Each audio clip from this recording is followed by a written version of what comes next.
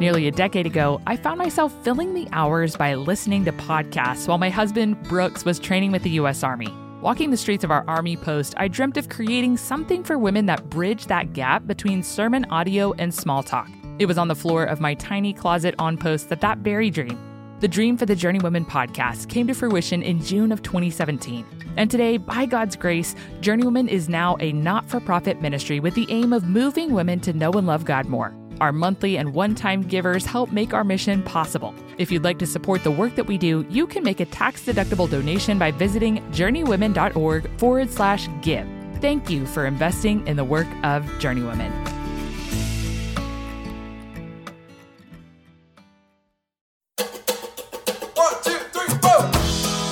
Welcome to the Journeywomen podcast. I'm your host, Hunter Belis. Life's a journey we were never meant to walk alone. We all need friends along the way. On the Journeywomen podcast, we'll chat with mentors about gracefully navigating the seasons and challenges we face on our journeys to glorify God. On today's episode of the Journeywomen podcast, we're talking about anxiety and depression. I asked my friends Hope Blanton and Christine Gordon to join me because Hope is a trained counselor and Christine, aka Chris, has formal theological training. Together, they write At His Feet Bible studies, which I can't recommend highly enough. And all that said, you might be surprised to learn that both of them actually have and still wrestle with either anxiety or depression. Today, Hope and Chris and I talk about everything from where anxiety and depression originated to what it looks like for them to live in light of redemption, even though they continue to wrestle with anxiety and depression in their day-to-day lives. Whether or not you have personal experience with such struggles, I know this conversation is going to bless your socks off because it did mine, and we pray it's a helpful tool to you both personally and in your discipleship relationships. Now, on to my conversation with Hope and Chris on the topic of anxiety and depression. Chris and Hope, welcome to the Journeywomen podcast. Thank you. We're here. We're so excited. This is so fun. Hope, you reached out to me many months ago now at this point, and you were telling me about the studies that you and Chris write. They're called At His Feet studies, and I thought they were pretty cool. And I'm going to be honest, I thought for the longest time that Chris was actually your husband. Yes. But come to find out, actually, Hope, your husband is Ray Blanton, who just so happened to be one of my Forge teachers way back in the day. So all the crazy connections were so fun. It was just such a fun thing to see how the Lord kind of crossed our paths yet again online. So welcome. Yes. It's a joy to have you on the Journeywomen podcast today. I would love for the listeners just to get to hear a little bit about who you are, both of you. And let's start it off with Chris. So this is Chris. I'm a 44-year-old pastor's wife. I grew up in Central Illinois. I'm married to Michael, have been for 15 years, though if it were up to Michael, it would have been 18 years because he tried once and I was not yet ready. So now it's 15 years. He currently is an area coordinator for RUF, which is Reformed University Fellowship, which works with college students. I have 3 children, Elliot, who is 13, Elsa is 11, and Ezra is 8. And I work as the intake coordinator for a counseling practice here in St. Louis. And I am one half of At His Feet studies. Very cool. How about you, Hope? So my name is Hope Blanton, and I have been married to Ray, the guy you were mentioning, the Forge guy, for 20 years. He's a professor. We have 3 kids, ages 10 to 15, and I'm a social worker, and I currently work as a therapist at a private practice in San Antonio, and I am the other half of At His Feet studies with my beloved Chris Gordon. Not her husband. Oh, man. And I love At His Feet studies. That's no secret. I really appreciate how you guys just walk people through observation, interpretation, and application in a really helpful and practical way. And I actually came to love you guys through those studies. And then you've been such a help to me. For everybody who listens to Journeywomen, Chris and Hope have been behind many an episode, specifically this year, just encouraging me along the way because they have really specific gifts that have been a blessing. And I wanted to share those gifts with all of you because I think they will bless you, specifically in relation to the topic at hand today, which is anxiety and depression. And Hope, you mentioned it, but you're a therapist, and Chris, you have formal theological training. And so as we became friends, I came to see and understand that both of you have an experience with anxiety and depression, which I know many of our listeners do. So what is your experience with anxiety and what does that look like for you guys today? So my first memory of depression was probably when I was 11, and it was during a thunderstorm. I remember standing at the end of my driveway and asking God, if you can hear me, if you're real, I just want you to take me. I don't want to be here anymore. And I didn't have categories. I didn't know the word depression. I mean, this was in the 80s, I didn't have any kind of category for what was happening, but the despair was very real. And that was kind of what I lived in off and on. I didn't really have a place to put it or know what to do with it, except try to push it away. Fast forward to seminary, when my depression had gotten to a dangerous place. I was not going to class. I was not leaving my apartment. I was suicidal. And about that time, a good friend of mine hooked me up with a counselor. I started going, really processing my story for the first time, got on some antidepressants, and the combination of those two things, processing my story with a counselor who I saw for quite a while and being on antidepressants, some real change started to happen. And I started to have hope for the first time in a long time. So now, almost 20 years later, I still deal with depression. It ebbs and flows, comes and goes, depending on what's going on. Probably 3 times since then, it's gotten to a place where it's been pretty debilitating for a period of time. But for the most part, I'm able to function quite well with some disciplines in place in my life. But it's something I still struggle with. It's a present reality that I'll probably struggle with for the rest of my life. We're going to continue to talk about that, but Hope, I really want the listeners to also hear from you in regard to what your experience with anxiety is like. Yeah. So looking back, similar to Chris, I feel like I see a thread throughout most of my life, like even when I was young. But I remember getting really anxious at the end of high school and not really knowing what to call it, kind of like Chris described. And so, but on a scale of 1 to 10, I feel like I experience some level of anxiety every day. Like it never goes below a 2. But about every 3 to 4 years, I will have a major anxiety episode where just my serotonin in my brain will dip so low that it'll make it hard to work and sleep and eat. I mean, you name it, leave the house for about 2 weeks to a month until I get regulated. And so I'm such a hyper productive person. So it's always surprises me every time this happens in my life. So like Chris, my daily story involves anxiety. Some days it's more than others, but it's just kind of the thing that Chris and I joke all the time. Isn't this funny? We write these Bible studies and here we are, she's the depression girl, I'm the anxiety girl, but this is just something that both of us will deal with, probably till glory. Hopefully it'll lessen, but it'll always be present. I think even just hearing y'all's stories, women will be encouraged, because I think the lie that a lot of us believe is that if we did have more, knowledge of God, theology, or if we did have a better understanding of, who we are, like kind of what we do in therapy, that maybe we wouldn't struggle with these things. And yet here you both are, two professionals still wrestling through these things. How do we distinguish between anxiety and depression? Like, I know they often are talked about hand in hand, like we're doing today, but there's really some unique differences. Could you guys kind of break those down for us? Yeah, often anxiety and depression can show up together. They kind of are like two sides of the same coin, but people experience them differently typically. So anxiety causes us to enter this flight or fight state with, racing thoughts, you're hyper alert. Sometimes panic attacks can show up, sometimes not, just depends on the person.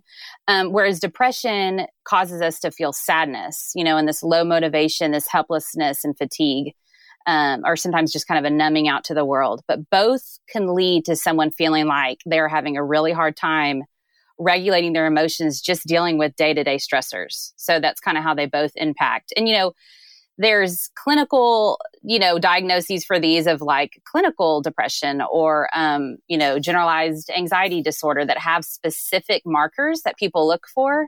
So that was just kind of a broad overview of what those look like, though. So why do we struggle with this stuff? Like, where did these hardships originate? And why do so many of us struggle with these things?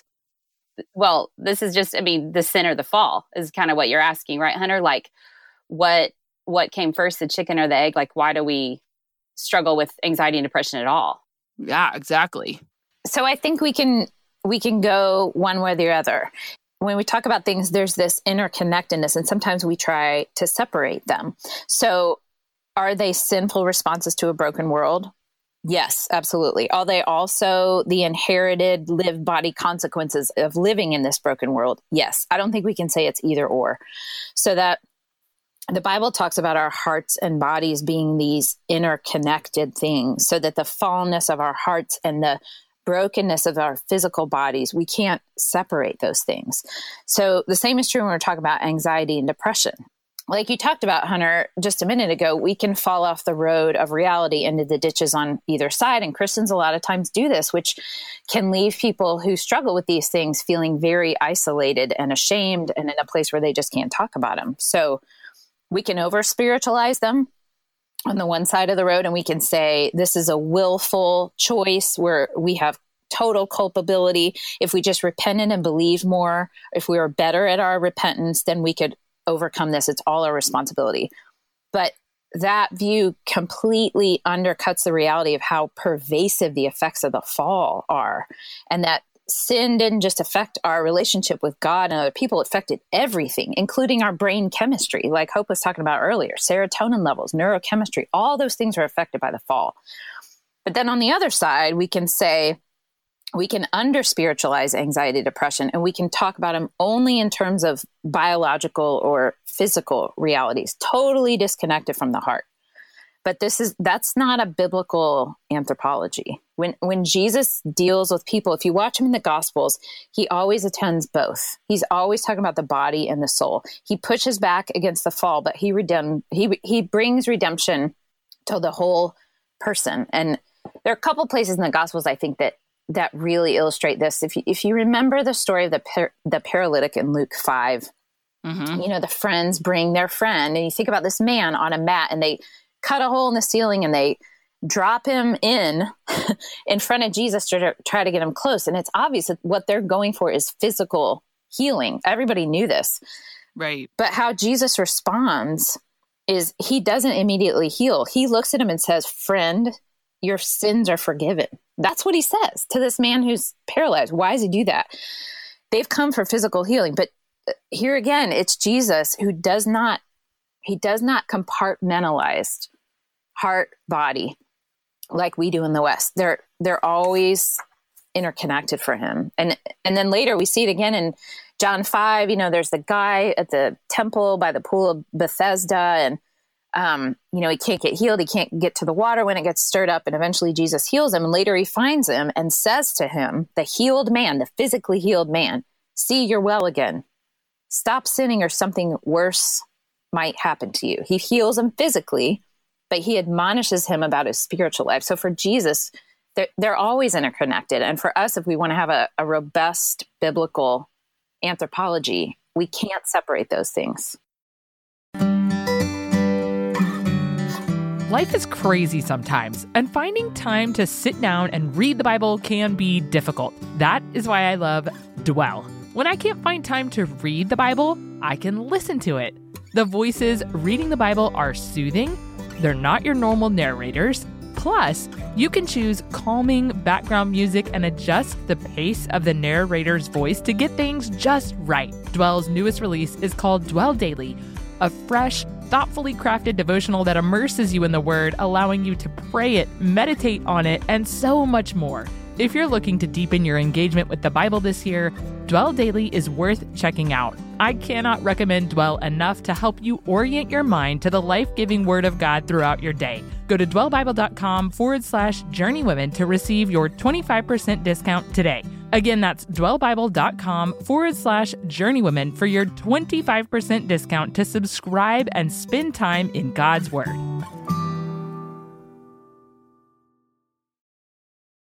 How does the gospel actually impact our experience with anxiety and depression? Like, a lot of times I read those stories in the gospels like you were talking about, and sometimes I have a hard time like figuring out what that looks like for me personally, like how the Lord heals me both physically and spiritually, like you were talking about. So for me with my anxiety, so the gospel is God entering into the brokenness that's happened to his creation, so he sends his son to do this work of redemption and to reverse the effects of the fall. So on a small scale for me, that looks like him entering into this very hard, chronic thing in my life. In 2 Corinthians 12, 7-9, when Paul talks about the thorn in his flesh that torments him, he says, 3 times I pleaded with the Lord to take it away from me. But he said to me, my grace is sufficient for you. My power is made perfect in weakness. And that's what it's like. Like, I beg Jesus for mercy, to take it from me. But I also know that through the cross that he has given me sufficient grace, for me to handle this, or to not handle it, but to be in it, even this hard thing, because he's in it with me. And I think if he wasn't in it with me, it would just swallow me whole, because it feels like it swallows me a lot. So in those times when it's debilitating, I literally beg him for mercy. Like, I visualize his feet and I wrap around his feet. I see the scar in his feet, and I just say, please have mercy on me, Jesus, And he shows up and almost uses this awful thing to kind of like tether me close to him. He transforms this terrifying panic to a place where he teaches me to pray and see his redemption, of fall in my life, like in real time. I get to watch it. It's almost holy ground. And the only reason I can even call it holy ground is because the gospel is the only thing that can turn something terrifying, panic-ridden, or like just the stuff, the crazy making, I say the crazy place in my brain, to anything that's remotely a sweet experience between me and the Lord. But, not always, and I would rather not have it, but that's how I've experienced the gospel impacts me. And I know a lot of people listening would maybe say that they've not felt this impact. I mean, I talk to clients all the time in my office who have a hard time seeing the redemption in this place. And I just want to say that Chris and I really see you. We know what that feels like, that pit, that darkness. We know how that feels. We know what it feels like to be there, and so we will hope for you to feel his presence even more in this awful place. And, even when you feel like you can't hope that for yourself. Has that just been such a process of, like you said, be in it, as opposed to you delineated that from like dealing with it or trying to get beyond it? Yes, I would say for me, I'm thinking, even as Hope is talking, I'm thinking this is a place where I have known intimacy with the Lord probably more than any other place, because in that place of brokenness, he meets me there. And part of what's also true, and, Hope talking about him entering, and you see in the Gospels over and over and over, we're writing Luke part 2 right now. And so that's why it's so on my mind. You see him entering over and over and always coming near. He's always moving toward the broken person. He's not afraid. He's not put off. You're not too much. It's not too much of a problem. It's never that. And the other thing about the gospel, what it does in this place is it tells us a story that is bigger than the now, so that we didn't start in a place full of pain and brokenness, and we're not going to end in a place full of pain and brokenness. That I know where I am going. And some days that is all I have to hold on to. The fact that I will see God's glory, it is blindingly beautiful, and that will be my place, that I will be face to face with him. And, sometimes if you are in the middle, especially with depression, if the darkness is very, very dark, knowing that this is not all there is what you have to hold on to. And that's what the gospel tells you. This is not all there is. It's not the end of the story.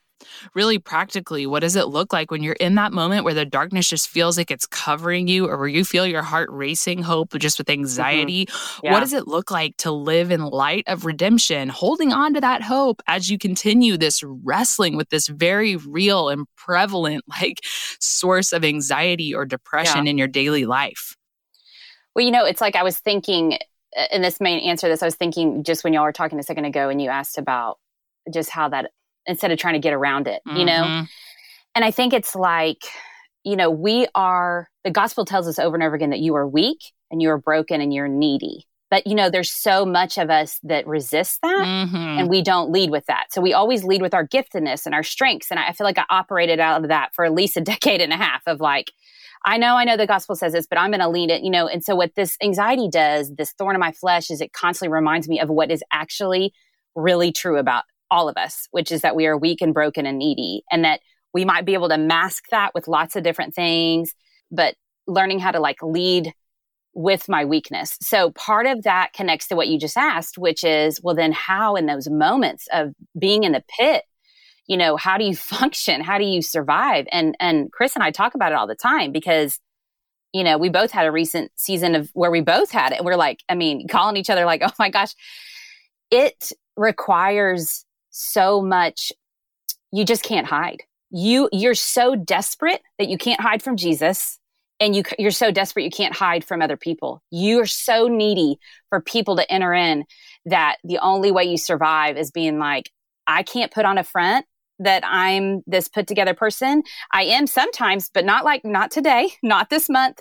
And so that means you're going to have to come and like sit by my bedside and pray for me. And you're going to have to like listen to my crazy fears. And so for me, it's required this. I've had to turn, my last 3 major bouts of anxiety, I have literally had to turn to the body of Christ, my local body, and be like, I cannot hide. I know you see me as this productive person that does all these things and serves and cares, and I am that person, but I also walk with this limp, and I need you now to come and care for me, which means you're going to have to come and feed my children and lay with me next to me in bed and pray over me. I've had all these things happen. And so in that moment, it requires this. It's like this forced humility.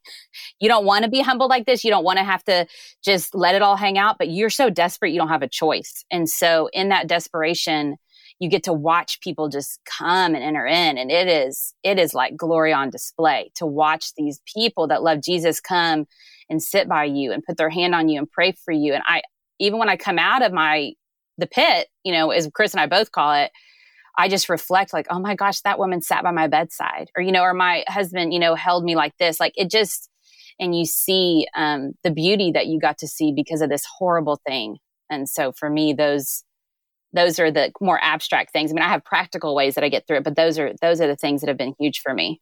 Do you have anything to add to that, Chris? Yeah, I was just going to say along the lines of hope, but also I think some of it is because we have to so push against our culture that tells us be independent, be self-sufficient. Right. And in these places, I literally will vox hope crying, or I will, text my friends and say, please pray for me. It's right now and I cannot get out of my bed. And that is not the way our society functions. It tells you never show your weakness to other people. Totally. You never tell them, that's right, get yourself together. And you know what? That's not what Jesus works with. He works with broken, humble, needy people. That's where he works. And so when he forces us into this place, just like Hope said, we see more of him. That's what we get. We see more of him. And that's where we've both known this intimacy with him because we are forced to be in a place of humility. You know what it reminds me of? It reminds me of that song by Indelible Grace, Come Ye Sinners. You guys know that song? Yeah. Yeah, yeah. All the fitness he requires is to feel your need of him. Yeah. Yes. This he gives you, man. It makes me weep because I really wrestle with that too. And I know so many of our listeners do. And I especially wrestle with that whenever I'm in a position of leadership where I feel like there's a lot of eyes on me. When I feel like, man, I really got to get this right because there's so many people looking at me. But how does suffering in this capacity, and Hope you kind of touched on this already, but how does suffering with these things actually shape us and equip us and enable us to be able to lead others and to love them well when they're struggling with some of the same realities? Yeah.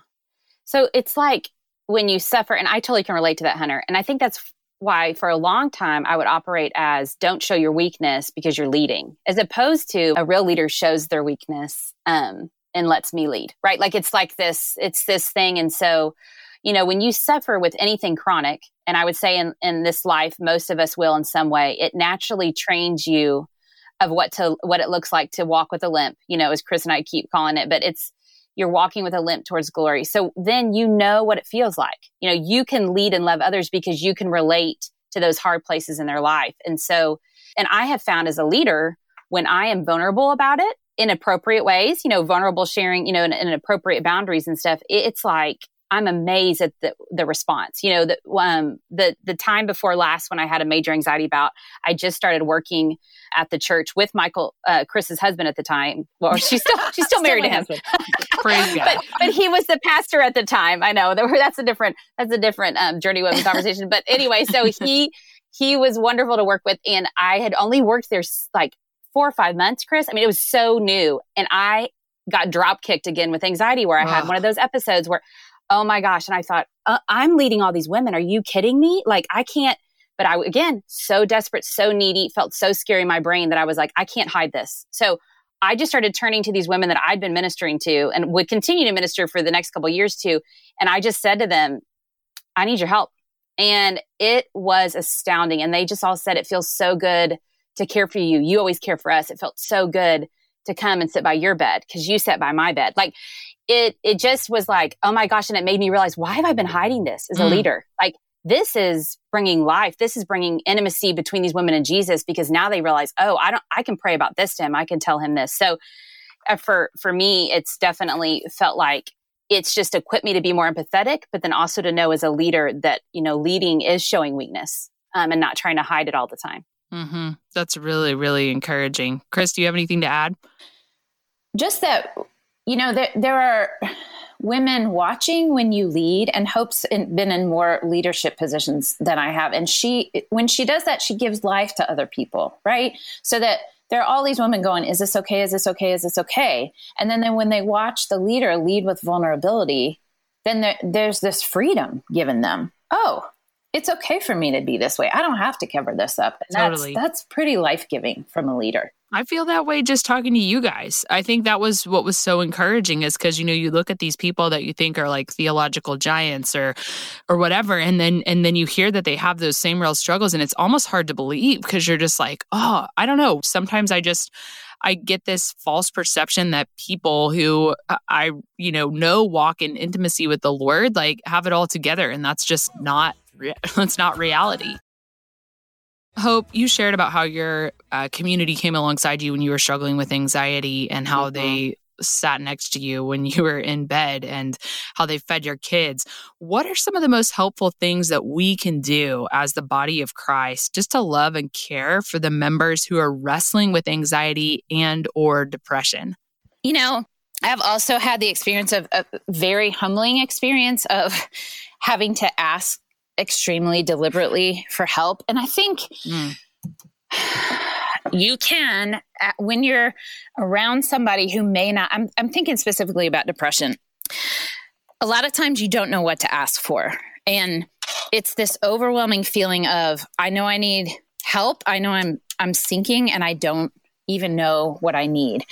And specifically with depression, part of what is helpful is to keep checking in and to get down in the pit with people. And what it's looked like for me is people say, to name the reality of where I am. It is scary to say, especially in a church context with a room full of people that look like they have it all together.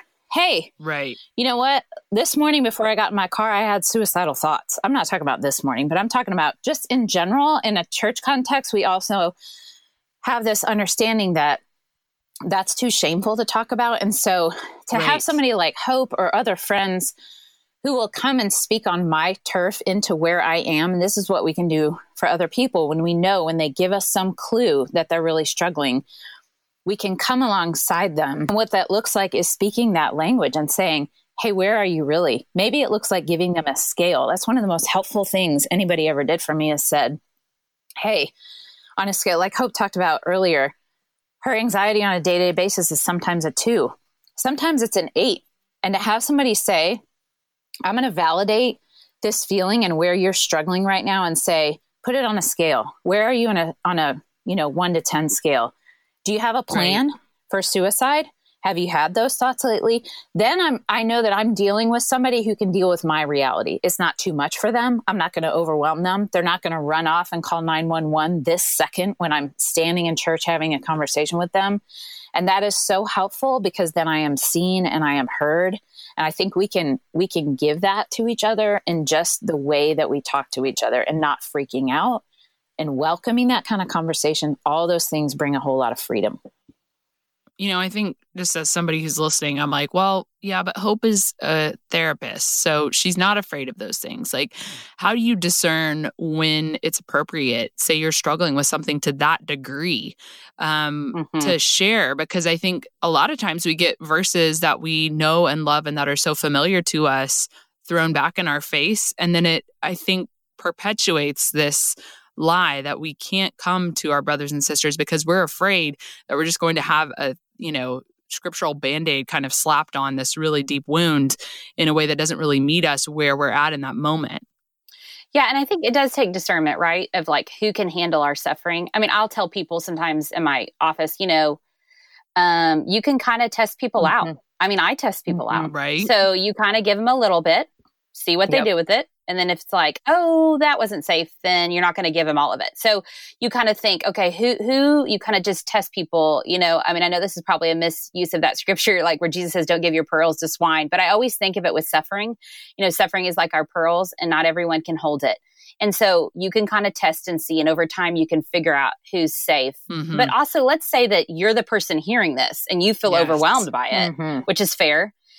Always widen the circle. You don't have to be the only one. You can say, oh man, I'm so glad you told me. And honestly, I'm so glad you did. And I don't really know what to do with that. Can we tell your husband, or if this person's married, or, can we talk to the pastor or the woman that's in leadership here, or whatever context you're in, widen the circle to someone else so that you're not the only one that knows. You're not the only one that's carrying that. And so then that way you don't feel so like, oh crap, I don't know if I did the right thing there, and just kind of working with that. I mean, I think too, you think, wow, how do I even enter into these huge anxiety, depression things? I think that it's just real simple in the sense, I'm not trying to oversimplify it. If you're just present, and you just ask questions. Yes. That's really kind of like all we need. We need you just to be there, just be present. I mean, so much of Jesus' ministry is he's just present, and then asking questions of like, tell me what you need. What feels helpful to you? And they say, I don't know. Then you can start asking, would it be helpful if I made you lunch? Or would it be helpful if I took your kids? Or would it be helpful if we went for a walk? Start offering. But instead of putting advice on them, and we all like to give advice. I have my hand raised right now, but like, just ask what they need. I mean, even though I struggle with anxiety, people feel it different in everyone's body. Just like Chris struggles with depression, doesn't mean she understands every depressed person. But the best weapon against that is that we ask, so then we know, and so they can tell us. The Lord also often will say that to me when I'm counseling people. You might have insight, but you don't know. You see a fraction of what's going on with this person. So don't assume. Be present and just ask. What's helpful? What do you need? And because sometimes when we assume we know, then sometimes certain questions make it worse. And what I mean by that is like, just so that way, if you just keep asking what's helpful to them, then you're going to be able to help them. Does that make sense? Yes, it does. And so I just think that those ways caring for people are huge. Does it scare you guys to like tell the whole Journey Women audience, or just lots of people that you don't know, that these are struggles that you still wrestle with? I think I would have said 15 years ago, oh my gosh, yes. But I have been I don't know what other word to use other than like beaten by the wind, that I just think I don't have anything to prove anymore. You know what I mean? I think like Jesus is what I have. You know what? If you can do something helpful with what I've got, great. I got nothing to prove. There's nothing left of like my glory. And honestly, it is such a relief, to tell you the truth. It's such a relief to get to that point where I just think, I don't have to keep up my reputation or my glory or what somebody thinks of me. I don't have to. It's okay. I'm just weak. That's what I am. What brought you to that point where you feel like you can just walk and surrender and open confession? I think for me, it came because, well, for one, the chronicness of it, it's lasted so long. And then it also was a turning point for me, because I would have said the same thing as Chris. If you would have asked my 30-year-old self to do this, I would be like, I don't think so. That's right. That's what a decade of sanctification will do for you. I mean, I think for me, it's like when I have shared, people have gone, oh my gosh, thank you. And they've said, me too, right? In another way, I either have that same issue or something different. I mean, and that's why, so those things can be powerful when other people say, I've experienced that. And so for me, I've seen so many people say, oh my gosh, that's so helpful to hear that's true of you. And so I've just thought, why would I hide that? It's this place where God has shown his glory.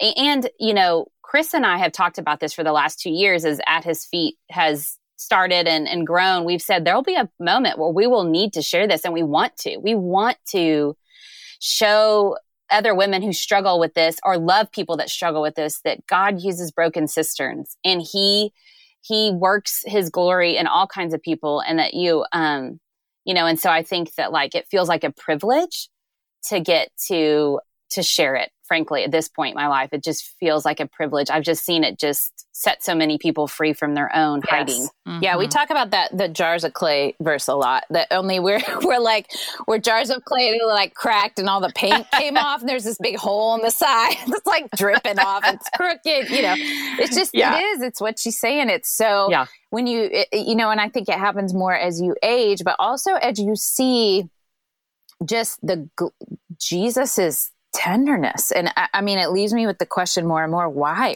do you let us do this? Why you could have done all your work in ministry with no help. It's not as if you need us. So the fact that you allow us to be a part of this is just crazy. I mean, what in the world? We're such messes. And so why would we not, like Hope said, why would we not talk about that? It shows his glory, clearly. If there's anything good coming from us, we would love for you to know that instead of all the broken ways we tried to get there. Mm-hmm. Mm-hmm. Only by his grace. Well, I'm encouraged just to hear from you guys, really. And I have been encouraged as a friend. And so thank you so much for opening up and sharing with the listeners today. If somebody is listening to this now and they're thinking, man, I just really want to grow. Either I want to grow in my ability to relate to my brothers and sisters who have these struggles, or I have these struggles and I just really like to learn a little bit more. Do you guys have any resources that you'd recommend? Yeah. Some that I think are helpful are not what you would necessarily think. You would think a depressed person who's struggled with depression for a long time would be like, here are things that might cheer you up. But no, the things that have been helpful for me are things that really clearly talk about the brokenness of the world, and they make me feel not crazy. So one of my favorite is called Not the Way It's Supposed to Be. It's a book by Cornelius Plattinger, and it lays out all the ways that sin has affected the world. It gives words to the weight of our longing and the sadness that we feel about the brokenness of the world. Really, really helpful. Another one that I would say is there's a book called Affliction by Edith Schaefer. Francis Schaeffer, her husband, who started L'Abri, wrote lots and lots of things. I think Edith is a wonderful writer. She's been really helpful to me in talking about a lot of what we've been talking about. How do we give God glory in the midst of our affliction? Not trying to get around it or our suffering, but living through it. And I would also say the book of Job, that, the end where God answers Job out of the whirlwind. It's like chapter 38, 39, 40, and 41 or so. They give us such good perspective. I often go back to them when I'm in a place where I feel overwhelmed by depression. They help us understand our place in the world. And it's comforting, to know he is so much bigger. His perspective is different. I'm not God. This isn't all there is. That's a place that I often go back to just for comfort. How about you, Hope? The only thing I would add to that is a book. It's called Running Scared, Fear, Worry, and the God of Rest by Ed Welch was really helpful to me. He's a Christian therapist. And when I read it, and he struggles with it too. So reading it from a therapist who struggles with it, it was just like, oh my gosh. Oh, yes. And so that was really a helpful book for me, for sure.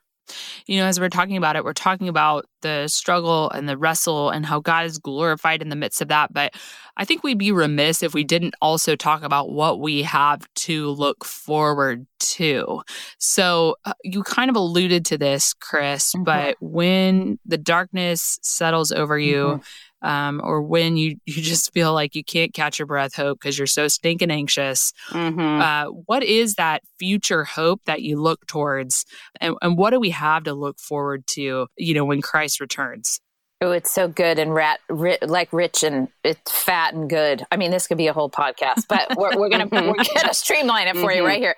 But there's that passage in Isaiah 25 that talks about a feast, that we're going to sit down to a feast. And that there are those phrases that are the richest food, well-aged wine. This is not Denny's, This is like the best food ever by the best chefs. I mean, this is a banquet, and it's not like just with all your friends. It's with Jesus himself. And now we sit here in a place where, we sit in our closets and we talk to him. We can't see him face to face. We know he's alive, but then he will be face to face with us. And not only that, we'll be in a city, we'll be the Revelation has all these amazing descriptions of this beautiful city. And that is where we're going, to a city and a banquet with him. and not only to say all the things we're not going to live with, no more crying or shame or pain. Revelation 21 will wipe every tear from their eye. And, the river of life that runs through the city. It is a banquet of the finest wine. And I'm going to tell you, I think there's a Cabernet there for me. I wish you could see the smile on my face in the closet. Definitely talking about the consummation is one of my simple joys. So thanks for bringing that to me today. What are 3 of y'all's simple joys? This is a question that I have historically asked every guest on the Journey Women podcast. And just to get to know you guys a little bit better, I would love to hear, in addition to talking about being face to face with our Savior forever and always, what are 3 of your simple joys? I know they will pale in comparison. Right. Yeah. Mine are definitely being outside is huge for me. Being with my dog, Homer, the Chihuahua. Everyone who knows me in real life knows that. And I'd say laughing with my husband or just anyone. I mean, I just love to laugh. That's definitely a huge joy of mine. So fun. Yeah, I'd say walking with a friend. I really love to walk, and I love to do it with a friend. A good conversation with a good walk. If there's some hills, that's the best. I'd also say classical music. I can't quite get away from it. And early morning coffee when there are no children awake. And maybe I have 2 dogs named Sriracha and Cholula, and they're both really fluffy and look like Ewoks. And they snuggle with me as I drink my coffee. They're really cute. If you go give her a follow on Instagram, you will see a lot of pictures of the That's dogs. Right. That's right. Mm-hmm. Well, you guys, I don't know how long it's been since I've known you. It's one of those things where I feel like I've known you a lot longer than I actually have, which is a sign of a kindred heart. But in that short period of time, you've really had such a great impact on my journey with Jesus. I know you've had an impact on all of those women who are doing At His Feet studies even now. And I'm so grateful. And it just makes me want to ask, who is it that's had the greatest impact on your own journeys with Jesus? I wasn't going to say this, but I thought about it some more, and I would say it would probably be my husband. I know that's so cheesy, but and that's Michael Gordon. He has helped me understand in a very practical way what long-suffering love looks like. I mean, he's the one who has lived with me through those bouts of depression and helped me get out of bed. And I actually warned him before we got married and said, now listen, this is a week before our marriage. And it was one of those bouts where I was in bed and I said, it could look like this every day. This is your last chance. You might want to get out. That's what I said to him. And he married me anyway. And he's lived with me through all of these. He's also a really big picture person we met in seminary. He's a pastor. He has an amazing ability to summarize biblical concepts. So he's my go-to person with theological questions. He told me last night he's my ghostwriter. So a lot of times, I'll wake him up at 7 a.m. and I'm like, why do you think Paul used this verb? And he's looking at me like, who are you and why are you talking to me? But he's my go-to, and so he's had a huge influence on me and how I think about the Bible, and also just seeing Jesus and his tenderness towards me. I love that. Yeah. I could easily answer my husband, and I'm not just saying that either because Chris said it. I mean, when you live with a man who loves you and points you towards Jesus, and even when you go in and out of the pit, it's a remarkable thing. So he is definitely a huge grace to me, and that has had a huge impact on me. But I would say my first mentor, Wendy, who I met in Philadelphia when I was counseling inner city kids, and she now has Parkinson's. But she showed me before I understood what she was showing me, he can do beautiful things with suffering. She demonstrated that in real time to me. And I was so young that I didn't know what I was seeing. But now I think, oh my gosh, everything that I'm understanding at this point, she told me 15, 16 years ago. And so, but I just definitely, she's had a huge, huge impact and continues to on my life. I remember a question that I got in the early days of Journey Women from one of the listeners. And she said, when I hear stories about suffering, when I hear about people who are wrestling with things like this and who have been wrestling with it for their whole life, it scares me. And she talked about that in relation to Job. She's like, it scares me to want to grow in my relationship with the Lord because I'm fearful that maybe there would be some type of affliction that would, yes, draw me closer to him in intimacy, but it really terrifies me to think about that coming about as a result of desiring to grow in relationship with him. Do you have any encouragement for women who might be hearing this even now and thinking, man, I don't want to wrestle like that. Yeah. Years ago, I had an amazing therapist named Diane Langberg. She's wonderful. Google her. You should read all her stuff. And she's a believer. And she said to me, God will not be there in your imagination. He will be with you in the present. And so he promises that. He doesn't promise to go ahead. So when you do that worst case scenario thinking of oh my gosh, what affliction is coming to me? Is it cancer? Is it kid dying? Is it, all these things? Mm-hmm. And let me tell you, I'm the chief in that. Okay. I'm the queen bee of ruminating and projecting and pre-grieving. Okay. So, but she said, God will not be there with you in that. He will be in the present. Mm. And so that was huge for me. So for all you women that are like, oh my gosh, what's coming my way? Just stop.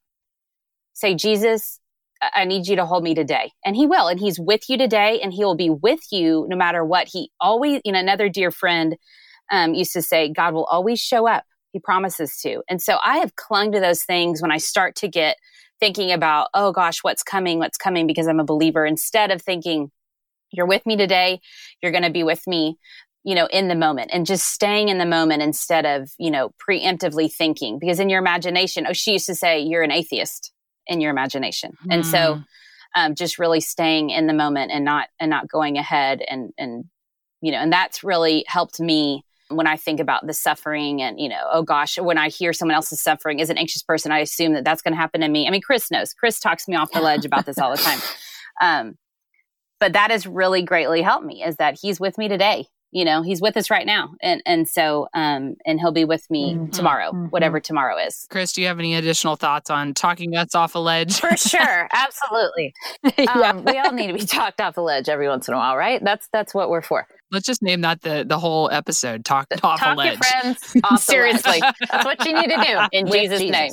I think just thinking about the Psalms, one of the studies we wrote together was a Psalm study. And I would say I have to remind myself, now you got to talk to yourself. You've talked about this in your other podcast. We have got to talk to ourselves, and we don't do it enough. We think we're crazy. No. You got to talk to yourself. You got to tell yourself what's true. Mm-hmm. And part of what the Psalms does is they say all the time, what's his track record?